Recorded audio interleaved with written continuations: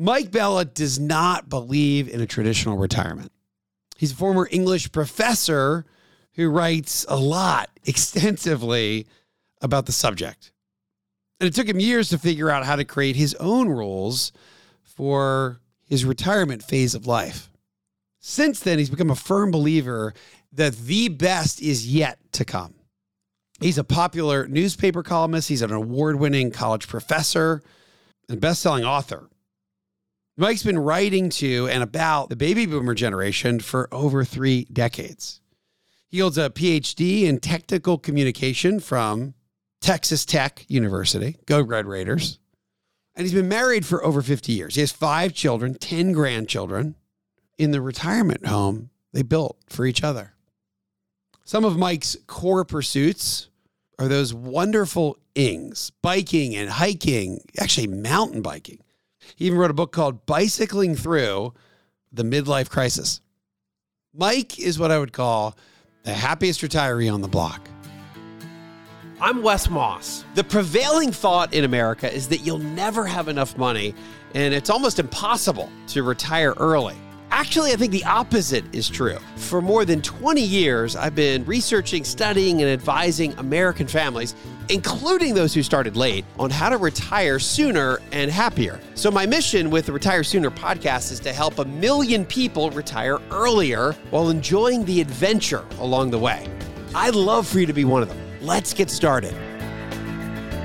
So, Mike, you do not believe in a traditional retirement.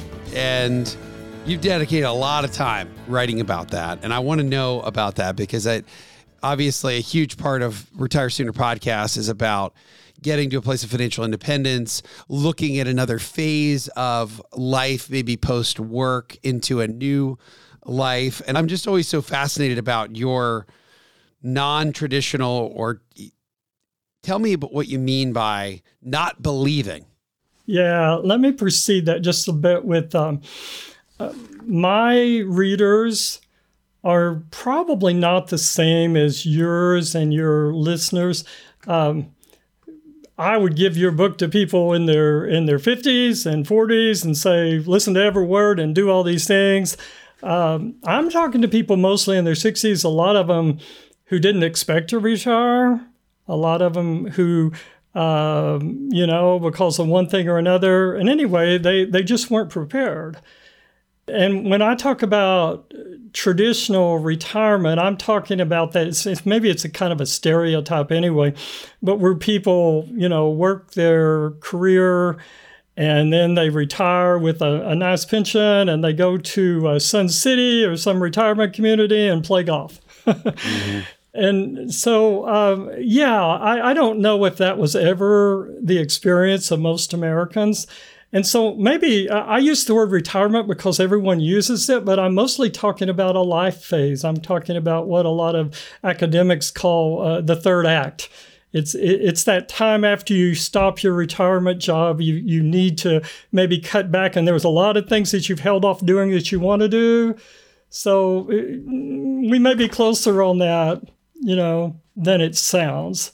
But that's what I mean. Yeah, so it's a third act. And you also talk about how money is not the greatest need of retirees. Yeah. Well, come on, man. Isn't it kind of important that you kind of... Okay. All right, now, I'm not saying it's that important.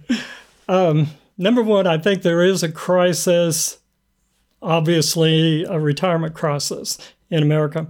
But I like to say I think it's a crisis of hope more than it is a crisis of money. I think if you find hope, then you can find, and by the way, I think that comes from your dreams, and I spend a lot of time in my book talking about that. But you have a dream and a reasonable expectation of getting there, and that's hope. And I think if you have the hope, then you're ready to look at money as a tool for getting to that dream. There are a lot of people like me who, when I retired kind of suddenly, I thought I was going to be teaching college like forever. I loved the job. And then we had a buyout. And the unofficial word on campus was, take this buyout or 2 years from now, you won't have a job or the money. And so I wasn't quite ready for that. And I totally panicked. I mean, it happened like with 6 weeks into, and my numbers, everything in my head, I'm just thinking, I'm not ready for this. Well, once I settled down and figured out what my dream was again, then I could stop and look at the resources, the money, the human capital, and could talk to somebody like you or someone else and figure out how I'm going to make that work. I think that that's such an amazing way to think about where we are in America.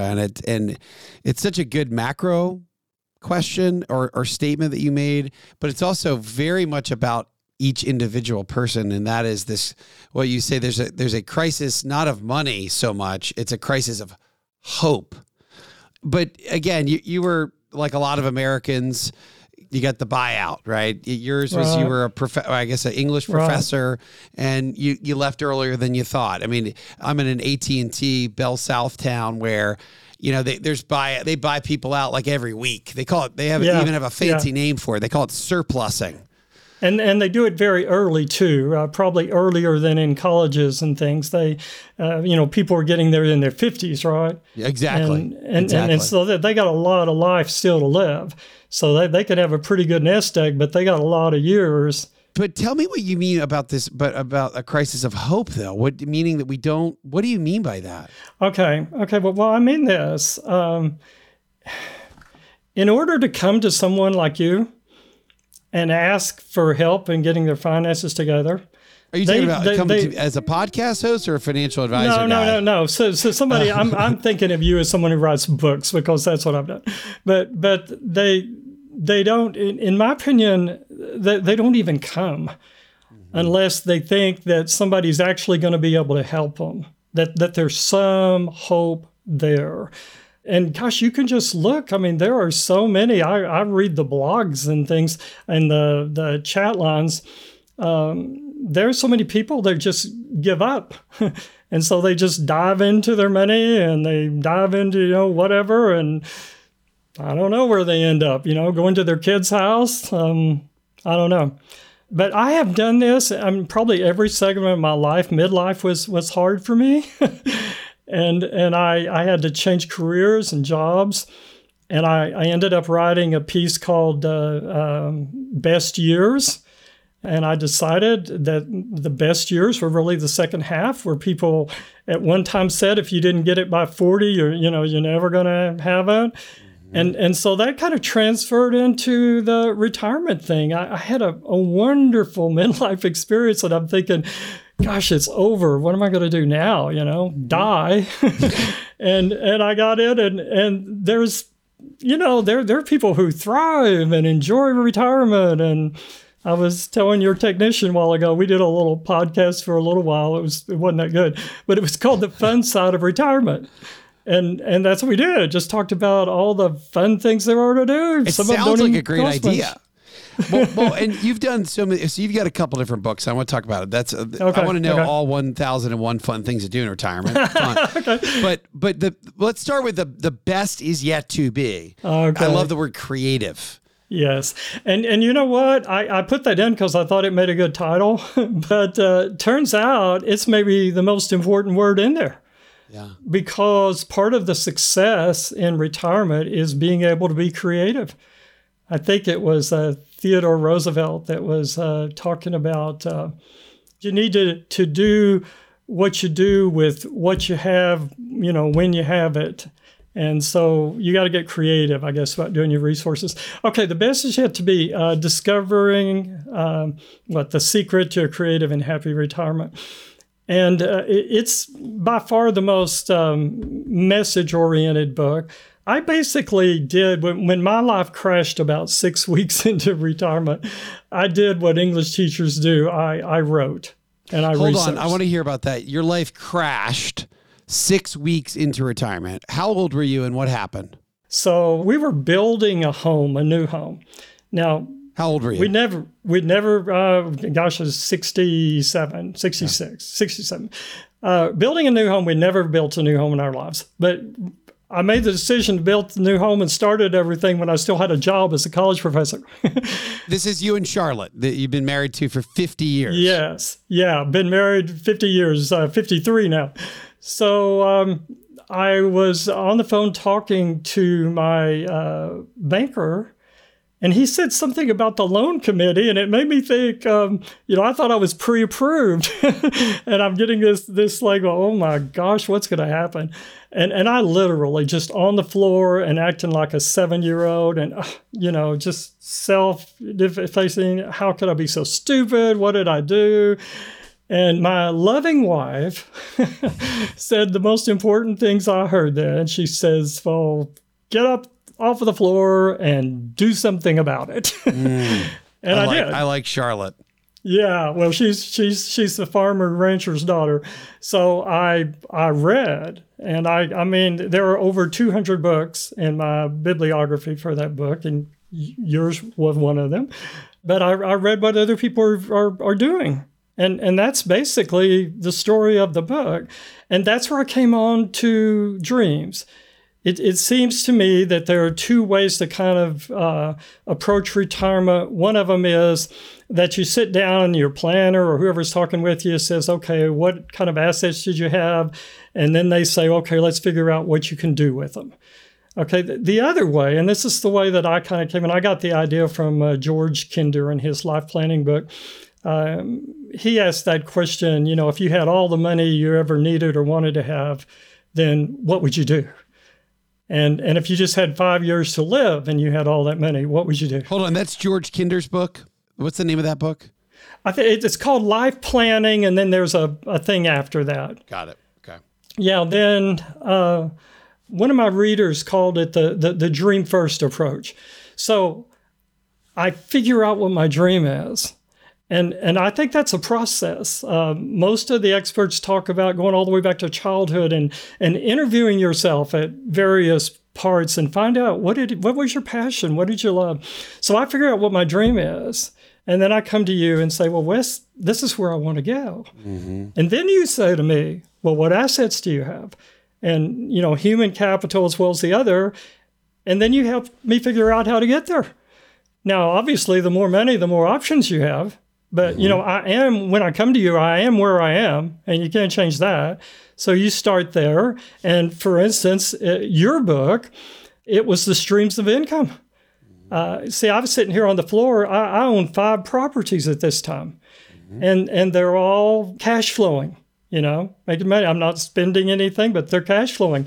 All I had to do was to get in and renegotiate a loan on that because we were all into wealth building, and now all of a sudden we're into living off of it.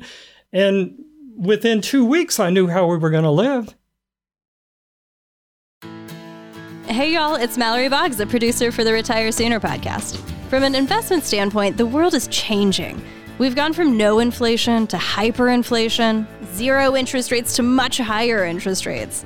All of this changes the dynamics for stocks and bonds. So the question for you, are your retirement accounts ready for it? Have you adapted your investments for these major shifts?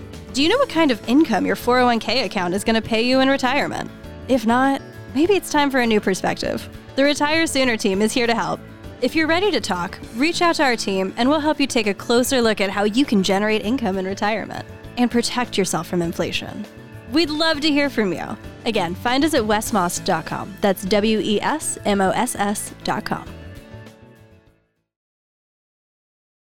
So because you had planned on being a professor for many more years, it was kind of a big shock to the system. Yeah. You maybe were okay financially, but you didn't know you were okay. I think that's at least partly true. Mm-hmm. I didn't have that, 8 times your wealth or your, income. that 80%. 8 times your income. Yeah, I didn't have that. And see, Wes, that's what scared me. I started off in my research, and just reading all these books about finances and realizing that I wasn't even close. And then when I got hold of that dream part, then it was a whole different question. It wasn't getting close to some mythical number that somebody has about how many millions you have to have a good retirement. But it was like, what do you need to do this? And now, truthfully, I've got more cash flow every month now than I ever had as a professor. So you had a rough phase for a little while. When did you start to understand that the best is yet to be? that you got to be creative. You want to figure out what your hope and dream is when it comes to retirement. How long did that take you, though? Trying to remember the guy's name. He's a life transition expert, and he wrote a book called The Neutral Zone, or he calls this the neutral zone. And the neutral zone is the place between where your old dreams die and your new dream is born. Okay. And that's a very hard time in there. And so I'm doing that, and I'm getting, into that time. And I guess, reading this and reading that, I don't know if I could just put a time on it. But suddenly I realized that, there are a lot of good things about being, quote, retired in the traditional sense of that. And so I'm pouring myself into that. In my dreams, one of the things I figured out is that I'm a builder, I'm a creator. I build books, and I was building a house, and I built a little bit of a business. So see, that's your dream. My identity, I'm a builder. So, okay, what do you want to build? How are you going to do that? See, it gets real practical then. And that's when I think you need some, advice that people like you write about that tell you how to do that. So I actually really like the thought around that word build, right? I mean, I identify it with that. It's like you're a builder of books, you're a builder of businesses, you're building a house. And that was something that was constructive for you as you were trying to figure out your next phase. Yeah, that's something I did as a 7 or 8 year old when I had a lemonade stand, or built a fort in the woods. And that's why you go back and you look into there. I've been in various jobs and things in my life where that part of me, came through. And I like to say that theologians call that a calling. I think you dream what you dream because you are who you are. And so that are who you are thing, that's where, like if you're a builder. And I use that Hans Christian Andersen story, The Ugly Duckling. He wasn't a duck and he wasn't ugly. Yeah. But how did he find out? Well, he would just be out on the lake some days and he would hear these swans overhead and something would stir in his heart. And then one day he was swimming across the lake towards swans. He always swam towards swans, for some reason. And he looks in the lake at his reflection and he realizes he is one. And to me, that's the seminal point. People figure out, what is it? When did you feel stirred, passionate? And that's probably where your dream is. And once you get to that, I think the other, it's hard work doing financial planning. By the way, you are a quintessential English teacher. I'm a what? You're a quintessential English teacher because you just pulled out a Hans Christian Andersen, Ugly Duckling, Reflection in the Water. I mean, that is awesome. All right, what is the most? I do want to get to 1,001 fun things to do because I love I really do like practical stuff for the show. I asked Joe Saul-Sehy on a recent interview here. He was with Emily Guy Birkin, who two of my favorite authors, podcasters. What are your favorite money applications, fintech? And he gave me this whole list. And so I want to get to some fun things in retirement. You wrote a cool book about, basically going on the road. You're like going on the road, biking, hiking. We call it the INGs, biking, hiking, running, walking. What is the single most important piece to the puzzle when it comes to happy retirees? Does it go back to this calling? Does it go back to this or? Yeah, that's the most. If you don't have hope, you're not going to have fun. It's hard to have fun if you're worried all the time. Yeah. So you got to do that. And, seriously, probably a lot of baby boomers who are underprepared, that's what they do. I'm not going to make this anyway, so I'm just going to go out and travel and blow all this money. And, who knows what will happen after that? Well, you can't do that. So I say in this book that this 1001, I call it the introduction, a primer on playfulness.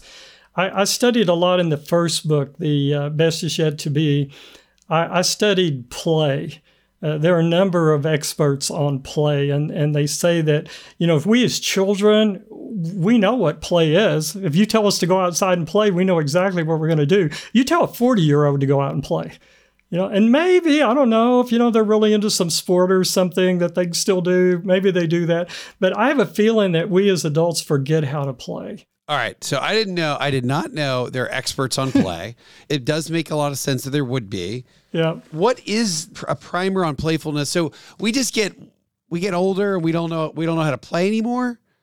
What is that? Why? Isn't that sad? Yeah, I know it's sad, isn't it? Maybe we ought to go. Well, maybe we need to go find our 5 or 6 year old grandkids and just hang out with them a while, because they know. So what? Okay, I want to go. Well, 1,001 fun things to do in retirement. Okay. It's lighthearted, more lighthearted maybe than some of your other books, but yeah, I'm fascinated by this concept of relearning how to play, because I feel like it's more than, it's a pretty big, that's a big topic. It's not just about like going and playing a basketball game. You're talking about like your whole attitude about being able to. Yeah. Well, there's a lot of things in here. Think about, I talk about play on the water, so you're talking fishing, swimming, paddleboarding, which is one of those things that I want to learn how to do. That's fun, by the way. I just bought a paddleboard this past summer. Oh my gosh! Well, I'm jealous. It's such a cool sport. Well, I don't know if it's a sport, but it is very cool. I was at one of my business partners has a place up at a lake. This was about a year ago, and we did like a 2-day retreat up there. And in the morning, I got up and he was like, "Oh, we got 2 paddleboards down. The lake was like glass, perfectly smooth." And so I went out there, and I'd never paddleboarded before, but I snowboard. So I was like, "Oh, this will be really easy." So I stood on the paddleboard like a snowboard, we're sideways. Yeah. So I'm in there, I'm paddling around, and it's real shaky. And I'm like, I thought my balance was better.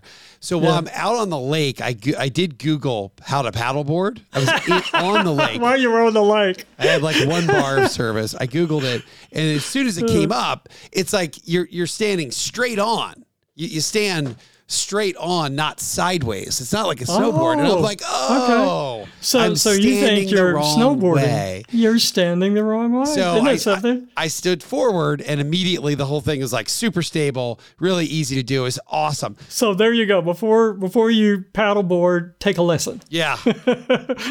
Or while you're paddleboarding and it's hard, Google it. Yeah. Google it. So I'm in this lake, and it's in Georgia. And in the state of Georgia, the number one thing that people love is Georgia football. So everybody's got Georgia. Yeah. So you're out on this lake, which is pretty close to Athens, where the Bulldogs are. I get, I don't know how far out on the lake, but I turn around and I'm like, I'm just going to go back to the house. I remember that my business partner has a Georgia Bulldogs flag on the dock. And all these docks look really similar. I'm like, but I'll go to where the Bulldog flag is. The problem is that every damn flags. dock had a bulldog on it. I'm like, wait a minute, bulldog. So it took me like, I don't know, I got lost on the lake. I was lost in a maze of bulldog flags. Sorry, we're off topic. So that's a good story. So let's go back to being playful. So I had here's another one on the water thing. I have a friend who's he's retired about the same I did, but he's a little younger. He's about mid-60s. And he and his wife spent a week fly fishing out in Utah. They had never done it in their life. They went to one of these camps that teaches you how to fly fish. And it took some money to do that, but he's done well. This guy was reading the Wall Street Journal when he was 12, and he's an economics professor. Oh, wow. Okay. He's, But what I'm saying is there's just everything. And one of my chapters in here is about food. I think food is one of the greatest joys in life. It so is. It so is. Even if you're a bad cook like me, it's still so fun to cook. Yeah, well, take a chili cheeseburger tour if you're this part of West Texas, or a Mexican relleno thing. I mean, that's fun stuff.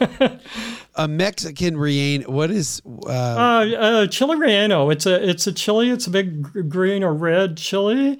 And if you eat Tex-Mex, which you eat in our part of the country, then you're going to eat rellenos.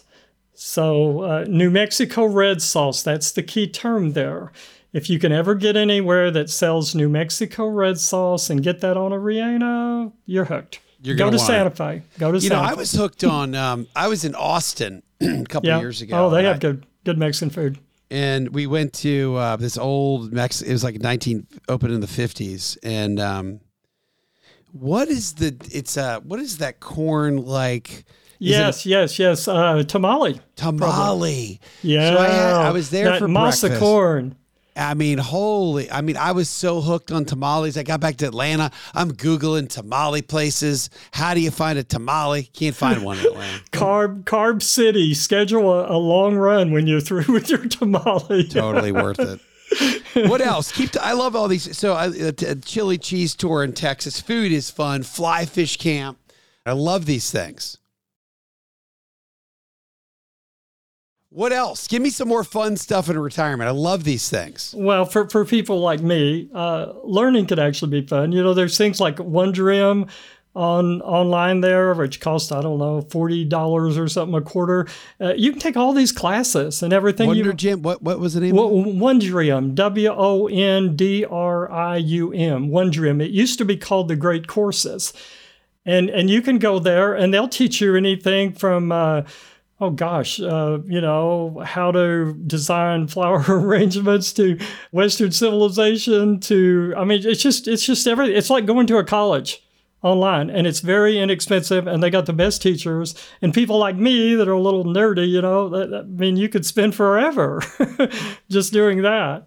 I've got one here called Shake Your Booty. It's a whole chapter about exercises that are fun, and it's not just, stuff in the gym. There's a lot of things like biking and hiking, and actually dancing is one of the biggest deals, Shake your booty. Shake your booty.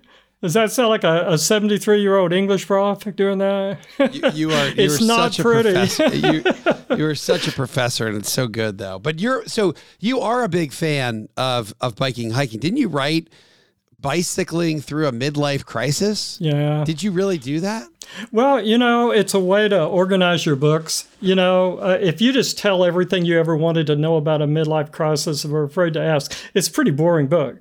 So I wrote a book about a story of me and two other buddies doing a long-range mountain bike trip down the canyonlands of West Texas.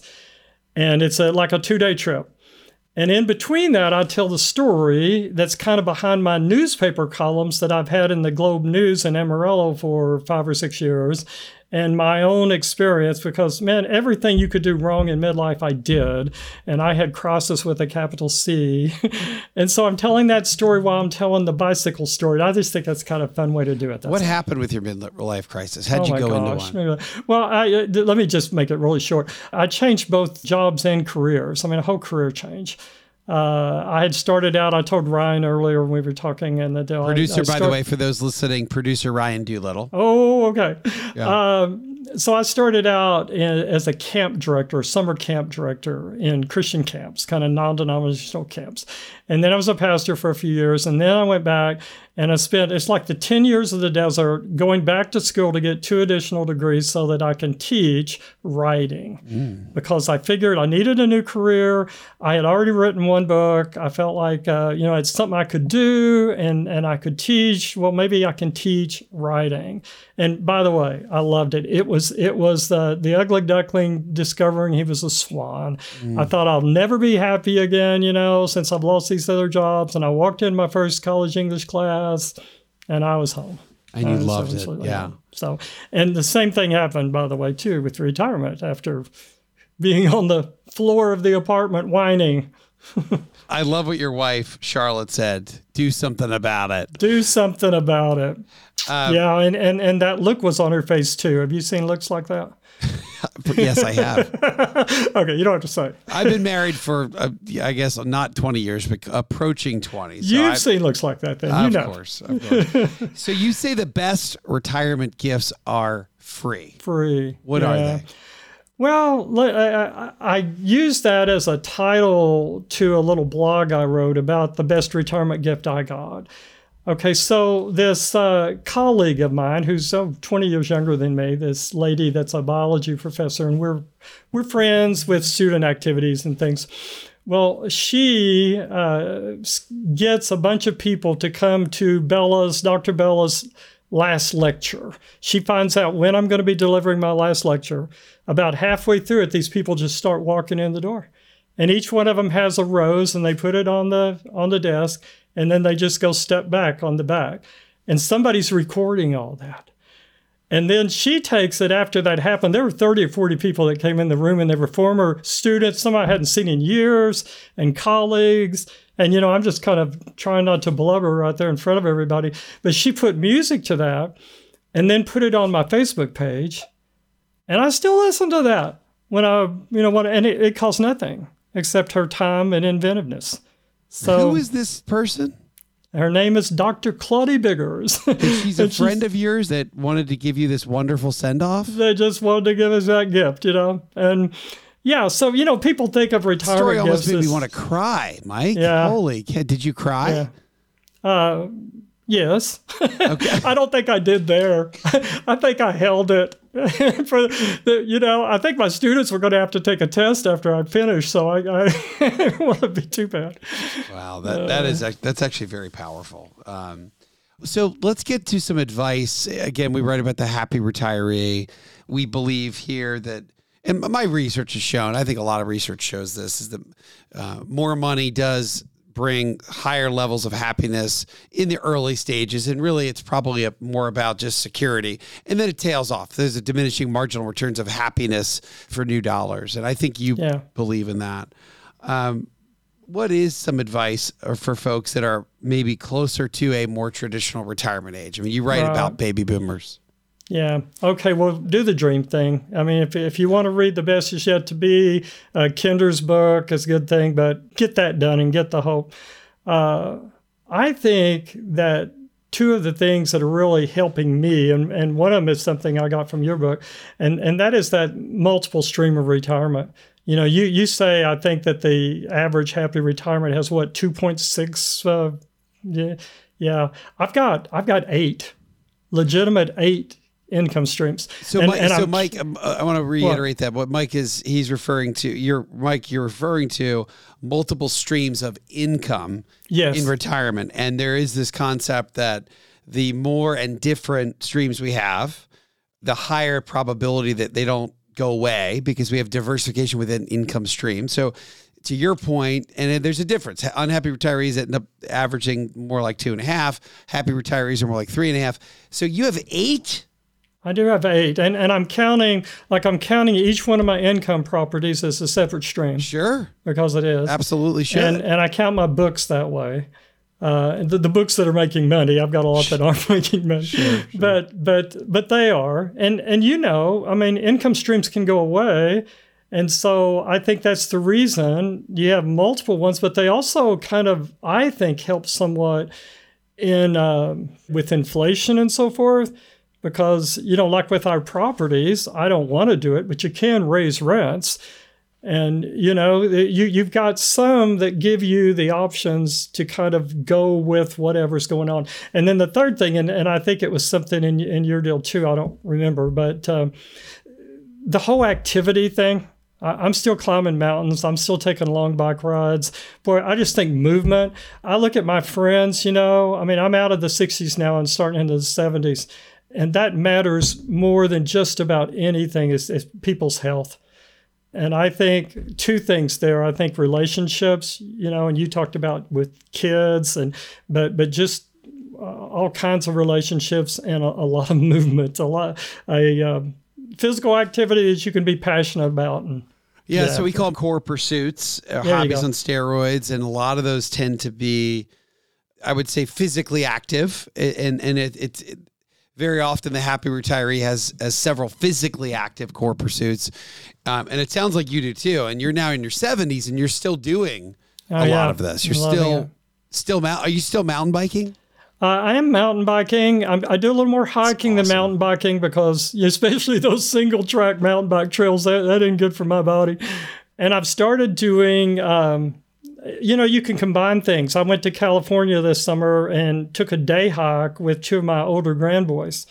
And I haven't done, we don't know each other well.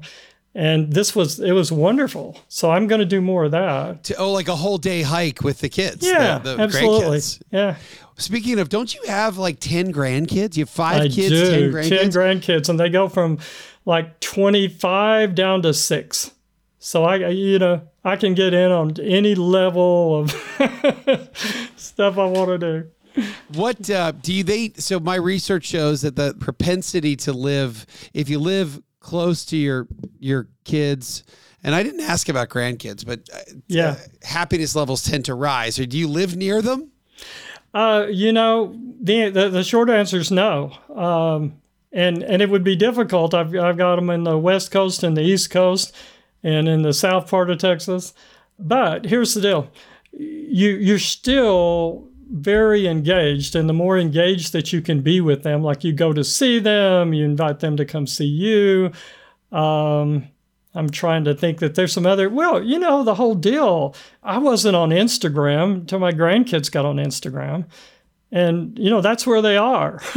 Yeah. So true. you can do that in a lot of ways. But I guess even more important to me is the whole relationship thing. And you probably could add that somewhere to your list of things for happy retirees, because kids, but, people, you can't be a hermit and be a happy retiree. So I think you need a lot, and I think you need it intergenerational. You need younger people as well as older, Well, I would agree with that completely. You make a big effort to see your kids and the grandkids, and you're able to do that and travel. Yeah. What about you've been married for a long time. What's the secret to that, man? Well, see, I knew this question was coming, and I asked my wife. Get my notes here. I remember she said hard work. Let's see what else she said. Oh, she said hard work and play and ability to change. And then she added hard work again. Sounds like it's easy being married to you, man. Well, hard work, and hard work. Well, you know what I mean by that, though, right? Yeah, of course. I mean, it just takes effort. It just takes a lot of effort. Just like friendships take effort. Everything takes some sort of effort. And when the effort goes away, then the relationship goes away. And the ability to change. So have you both gone through a lot of changes since you've gotten into retirement? We had a marital counselor tell us during my midlife thing that in order for our marriage to really make it, we would have to both change. If just one of us changed, it wouldn't do it. And I almost think that everyone has that experience somewhere. It may not happen along midlife or whatever, but you need to be growing as people. You can't just have the husband growing and not the wife, or the wife growing and not the husband, or somewhere you're going to, end up against the wall. So I think that change is really important. I'm even noticing, by the way, that there's kind of a first part of retirement, and I need to write sometime about stage 2. I think I'm in retirement 201 now.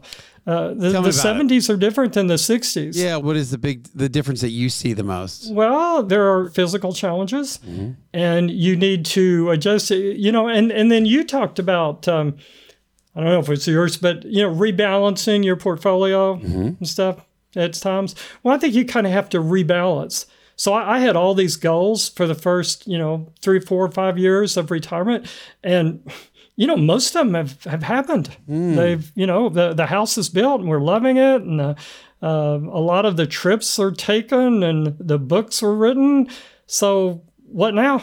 Yeah, so you've got to continue to have your list evolve. And maybe that goes back to your word creative. And I'd say the happy retiree is a curious retiree. Curious. It's a good way to put it. Yeah. And then curiosity is so important. Curiosity killed the cat. Lack of curiosity killed the happy retiree. You got to keep going and evolving, to your point. You have a PhD in technical communication. What is that? Well, it's a neat sounding degree that got me my job as an English teacher. Technical communication is defined as writing for the scientific or the business world. And so, all these big, long reports and even lawyers' briefs are kind of technical writing. And back when I was going back to school, so I was 48 years old when I finished this degree. Well, it's hard to get a job teaching college, if you're just a newly minted 48-year-old or something. Well, if you're just 48.